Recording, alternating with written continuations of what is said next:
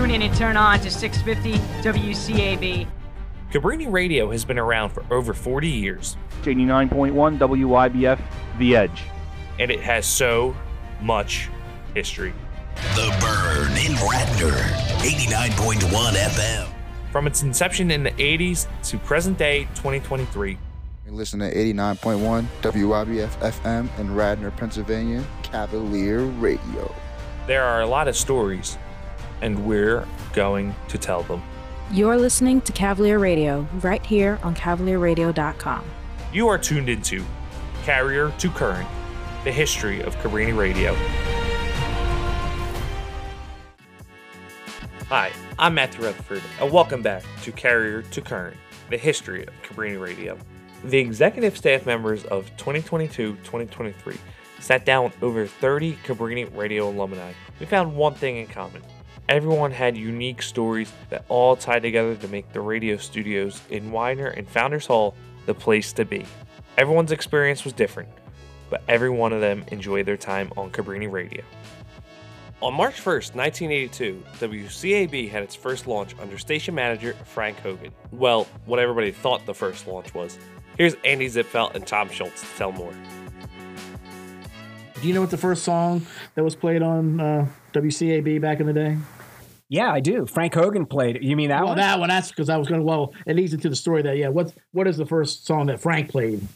It's a song we all begged him not to play. So Frank was when we had the actual launch. It was a middle, like a noon. Yeah, I don't big deal. Like refreshments. People from the comm department were all there hanging out.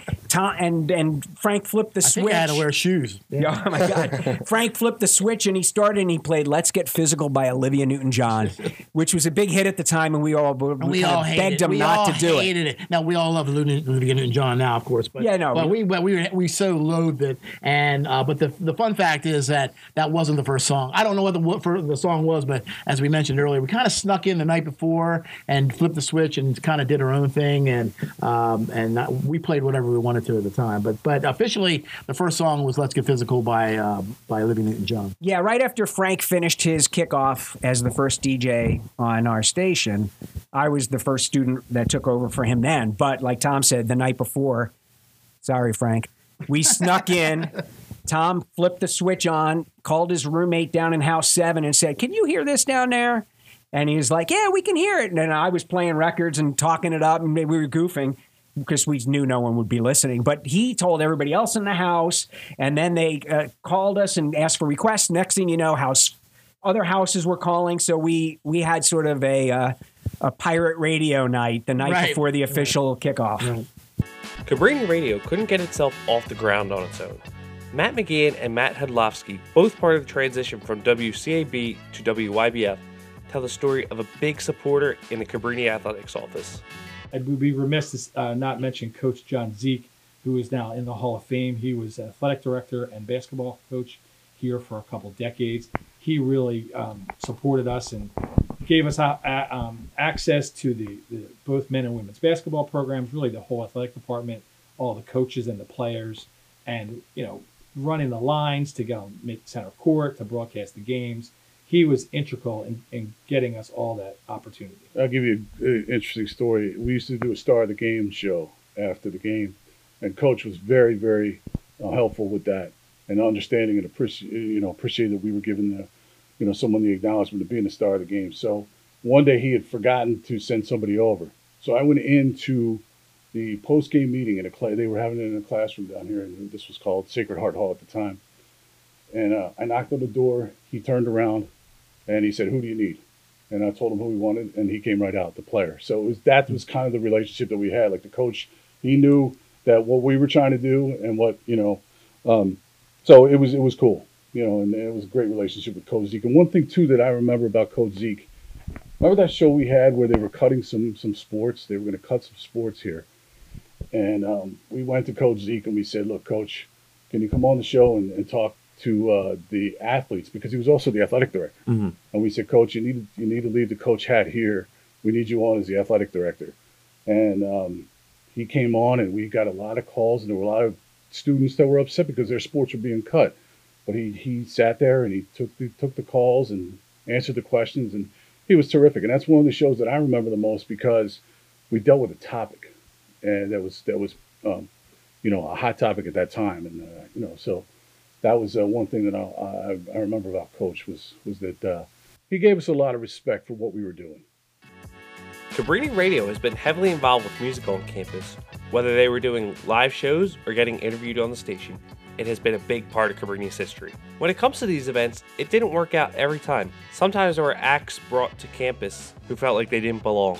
Dan Francis, who was part of the transition from WCAB to WYBF, tells a story about one of those acts. I'm not quite sure why, but they had a band come and play in the gym. They had a concert that, happened here.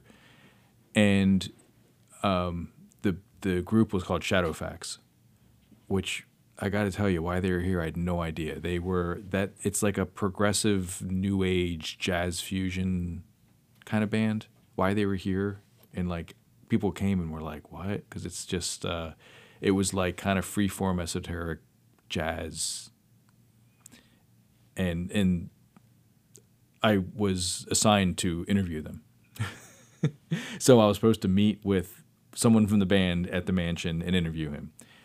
I was not prepared. I had no idea who they were. And I felt like every question I asked was like a stupid question. At least that was the vibe I was getting from the guy, because he just played. I was like, whoa, what size? And I think he was not very happy to be at Cabrini playing, because I asked him like, oh, what's your average like size show? And he's like, well, we played yesterday in Long Island for 40,000 people. I don't think we're going to get that today. I'm like, okay. How long have you been playing in a band? And I had no idea. And I realized that I had to be very, very prepared if I was ever to interview a band again or like that, because that was just, I walked in with nothing and was just making stuff up, and it was kind of awful. So Dan's story is not the only time an act didn't belong on campus. Wayne McDowell from The Burn joined us through Zoom and has another story about an act who not only didn't belong on campus, but they acted like they owned the campus. They acted like they owned the communication wing in Founders Hall. They destroyed the place. 2004, we started pushing the envelope with what this studio could do. We would have local acts come up, and they would just do like unplugged type sessions in the studio, which was all right. 2005, we used the connection between the TV studio, and we actually would do live shows there. One band that destroyed the TV studio, and I don't even know if Kathy Youngman has any idea this ever happened. We cleaned it up perfectly, but there's a band called the Union Dead, and they were horrible. Now, in order to get certain acts, you had to kind of accept other ones, right? So like you'd get someone good, but then it's like, oh God, now I gotta do this person a favor. And also too, we got to the point by our senior year, we've been doing it for about a year and a half, almost 2 years. We were kind of we were running out of acts. So the Union Dead was this glam rock, like the fluffier side of metal, like Poison or Motley Crue. And we had them come to the studio, and they brought with them an entourage. Now, other bands brought people up, and even the heavier ones, Rumpelstiltskin, even again being a faster metal and Blacklisted, with the hardcore kids running around, they were so respectful. Because they knew what we were doing. We were recording the live set that they could use, and there was that respect. It was just unparalleled. But Union Dead could not have cared less. They destroyed the studio. The singer had this like huge swelled head where he would only do certain things for certain things. And like he had like demands for going on. I said to their manager, who was this, and they were all baked out of their mind. Even the people that were in charge of them, their handlers, were all stoned. And so they had a list of demands, and I literally said to the manager, we're not doing any of that. So you can just go or you can stay. The choice is yours. And they stayed, of course. And so we had everything all set up. Everything was plugged in. We were getting ready to, we had the intro coming in, and, we told the band to go start playing. Their fans were, making noise. The singer started climbing. There's this huge ladder in the TV studio, climbing up to the top, climbed up to the lighting and was hanging on one of the lights. And then he was jumping off of the desk that they had. They had like this desk for like, I guess, like news feed, or it was a prop, but it was a prop desk you could sit at. And he was jumping on top of that. He was trying to do like the David Lee Roth stuff, like the kicks all over the place. And now, mind you, he's drunk while he's doing this. So, and high. And he's going crazy. Then he starts halfway through the set, throwing up compulsively all over the TV studio. And we're like, what? So their guitar player, wanting to be all, I guess, 90s grunge alternative, decided he wanted to smash his guitar on the floor, right? Of course, it's going to damage the floor. So, it was a disaster. We started the live set. The show was from 8 to 10. I think it was on Saturdays. No, it was Sunday 8 to 10. And so by like maybe 9:30, it started to like kind of go downhill, and that's when it got crazy. And they wouldn't leave. So we were trying to wrap it up, and they just kind of kept going. And then finally it was like midnight, and we were able to finally get them out. And we were like, at that point, we didn't care. We were like, just, get the out. Like we were not mincing words. We just wanted them out of there. And then we spent the entire night cleaning. I mean, we had the janitor's closet in the comm hall, which I think is now like the commuter lounge, but was the commuter lounge. I don't know what it is now. But the janitor's closet was always open, so we were able to get in there, get the mop buckets. I mean, we were like going room to room in New Res, trying to get cleaning stuff just to like clean it up and make, and one of the guys we had who was a regular at the TV studio, who knew it way better than I did. I was just the radio station. He like checked the light. Thank God that light was intact, that the singer was hanging on. But yeah, that was one of the craziest nights at the radio station.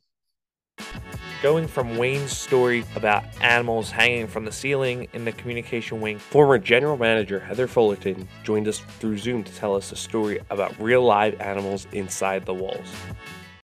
So, without naming names, we had, there's always something interesting going on in the radio station. And I had security cameras in the radio station for the safety of everyone, since people were in so late, and the school itself didn't have cameras in our hallway. So we had the communications department installed a couple small cameras, just so that way we'd have eyes on anything. And the one day I was checking the cameras, and a couple of the DJs had purchased some hamsters, and they didn't have time to make it back to the room to drop the hamsters off, which they shouldn't have had the hamsters in the room either, but it wasn't my place on that one.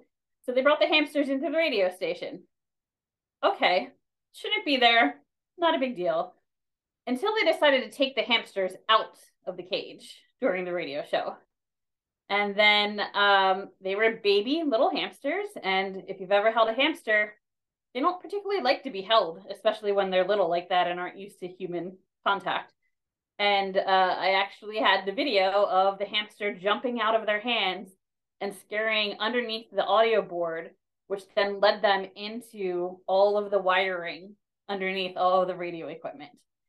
And it took 8 of us to get the hamster out, because there's a channel that goes from all of the radio desk equipment into the walls, which is where all of the main wiring is. And we were trying to block the hamster from being able to get into the walls of the communication department, where it would never be found again. And so we did manage to block it off. And after about 4 different boys who tried to get it and screamed every time it got close to them, one of the girls grabbed it and was able to get it safely. Probably traumatized, but we did rescue the hamster. But that one went down for sure, is that we had a runaway hamster in the wiring of the radio station. Thankfully, it was too small to nibble on anything. It didn't have enough teeth to bite into anything, but all we were picturing was, this fried hamster nibbling on electrical wires, and the smell that was going to come from that, and what we were going to do to try and find this poor little hamster scurrying in the walls of the communication department. Some people say there's magic inside those studio walls, and not just hamster magic. John Doyle from WCAB tells a little bit about that, and how he was able to charm his now wife of over 35 years through the station. Exactly. We made mixtapes for people we cared about on a regular basis. And actually, it's a great memory sitting in the production booth, having just met the woman who would become my wife in Spain and being in school the following year and going in and like producing like mixtapes for her using the studio equipment, which made them so good. Like they sounded really great. They were easy to edit. I don't attribute my wedding to Cavalier Radio, but I would say that there is some like legitimate connection between my ability to sort of produce these like charmingly romantic like pieces of material for her. So like that's like a really special memory. That's all the time we have on this episode, but there's still plenty of unique stories to come. So make sure you tune in to the part 2. Thank you for listening, and we will see you on the next episode. This podcast was produced by the 2022-2023 executive staff of Cavalier Radio. You can tune in to more episodes on Apple Podcasts, Anchor FM, Spotify, or wherever you get your podcasts. Cabrini Radio is still going strong, so check us out at cavalierradio.com, where we stream 24/7.